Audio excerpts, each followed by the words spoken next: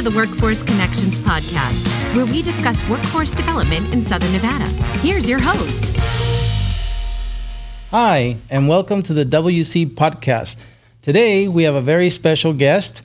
She is a member of the Workforce Connections Board, but also my dear friend. With us, we have the president and CEO of the Vegas Chamber, Mary Beth Seawald. Mary Beth, thank you and welcome. Thank you, Jaime. It's a thrill to be here. So we do a lot of good work together. I think part of it is because hashtag we like each other. We like each other, right? Yeah. And so I'm so glad that you're here. I want to start by asking you, what does it mean for you to represent the business community, your membership, and all other businesses as the voice of business on the local Workforce Development Board, Workforce Connections? Well, Jaime, it is my honor actually to have such an important role, and the voice of business needs to be heard. And the reason for that is because they have a lot of needs, and a lot of times, you know, in other communities or business communities, they'll go into a situation where they say, okay, we know what the business community needs, and then they'll put together this framework and structure of resources that may or may not be very relevant. So it's so important that individuals at, for example, Workforce Connections or other business entities are able to actually hear, you know, from the horse's mouth exactly what the business community needs. And we cover the entire state of Nevada, regardless of what chamber you're a member of. You don't have to be a member of the Vegas Chamber. We're here to help the entire state. I couldn't agree more, Mary Beth. And I think, as you said, businesses have talent needs. And, you know, the chamber is going to play a huge role, not just they're already playing a huge role, but moving forward as well. Those solutions that we try to devise need to happen not just in the community college and the institutions of higher learning or the post-secondary training providers, but also in the K through 12 system.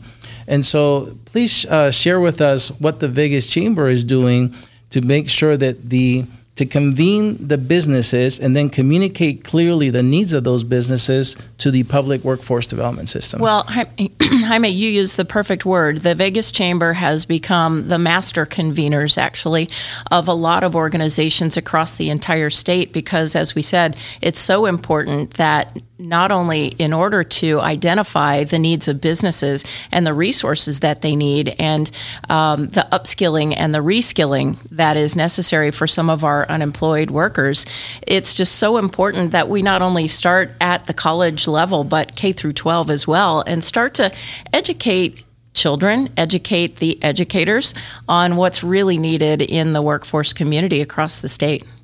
Yeah, and we're fortunate because here on the Workforce Board, as you know, our other of our friends, Jesus Jara, Dr. Jara, the superintendent of the Clark County School District, Federico, President Zaragoza from College of Southern Nevada.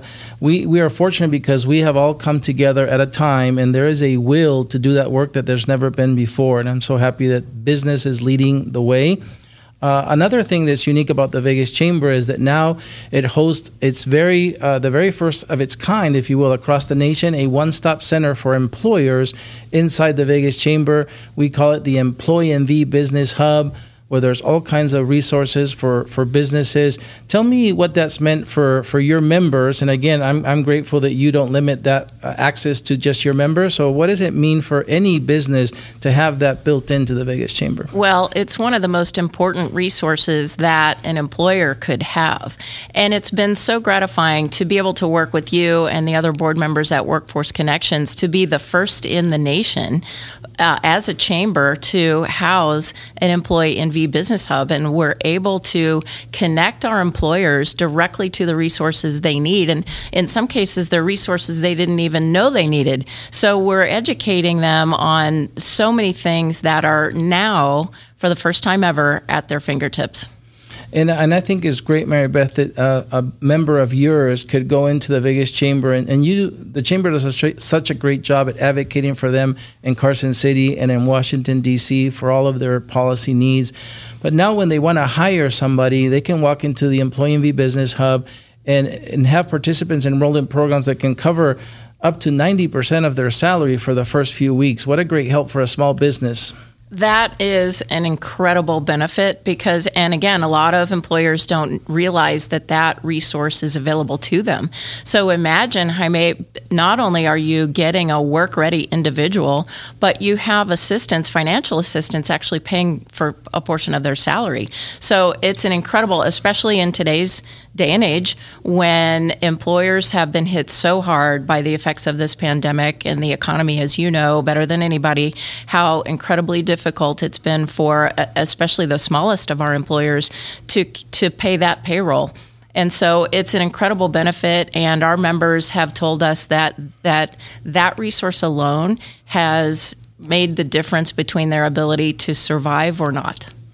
You know, in all these first of their kinds, and at the end of the day, is for helping businesses be more profitable, help them grow.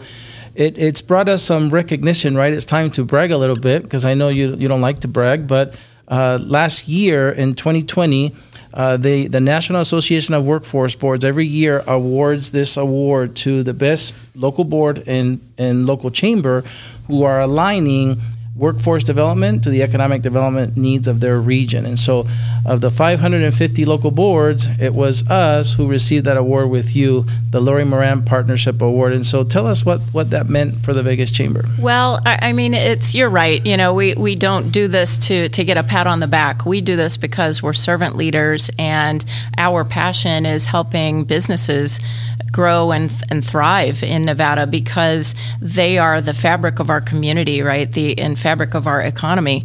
And so, but to get that recognition for the partnership and to realize that it's recognized and that it's not only recognized and appreciated by our members, but our peers and our colleagues throughout the entire country. So it says a lot, and it's a testament to you and your leadership at Workforce Connections that we've been able to pull this off.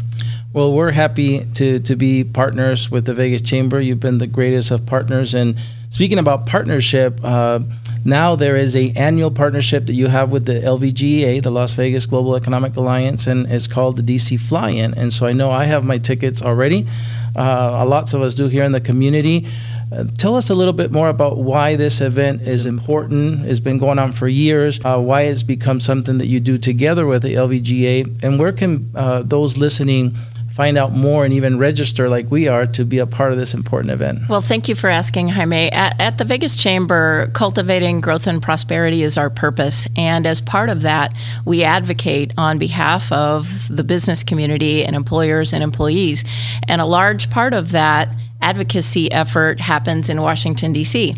And so every year we are fortunate enough to take, this year it's going to be the largest ever delegation, about 140, 150 people from Nevada flying out to Washington, D.C., and we'll be meeting with think tanks. You know, the Nevada delegation is always absolutely wonderful to meet with our folks in Washington, D.C. And this year, as you said, we're again partnering with the Las Vegas Global Economic Alliance, and we feel like that is just one more way that the Vegas Chamber can be the tip of the spear in really amplifying our voice and using that megaphone that is so important for so many Nevadans to be heard in Washington, D.C., because there are so many issues that are discussed at the federal level that affect us right here at home. So it's important that we have a unified voice and that we all go together and that we're on the same page. And I've noticed that the level of access you provide in these events is unprecedented, right? How many regions can say they get to meet with their U.S. senators and their U.S. congressmen and women in a time like today? I think we're fortunate here in Nevada that we still very much feel like a small state, and really we're becoming a big state. We have pro sports now here, and so it's been great. I'd like you to maybe share some final thoughts, say goodbye to our audience before we close this segment. Well, just again, Jaime, I think that it's just been so gratifying to partner with you and Workforce Connections and to serve on the Workforce Connections board. We've been able, the two of us have also partnered together in other programs like the Blueprint 2.0 with the LVGEA. And so I think it really is, it goes back to what you started the podcast with, we like each other, and that it makes it so much more fun to be able to have these partnerships and to really move the needle on behalf of our businesses. That's right, and we are about to, in the next couple of weeks, you and I are going to sit down with our partners at the LVGA to update the blueprint. It will become Workforce Blueprint 3.0, based on the most recent comprehensive economic development strategy that they approved a couple of weeks ago. So, Mary Beth, we can't thank you enough for being here with us this morning for the podcast. Thank you. And like you said, let's keep doing great work because hashtag we like each other. So that's it for today, this episode. Join us again in the next one. And until then, stay safe.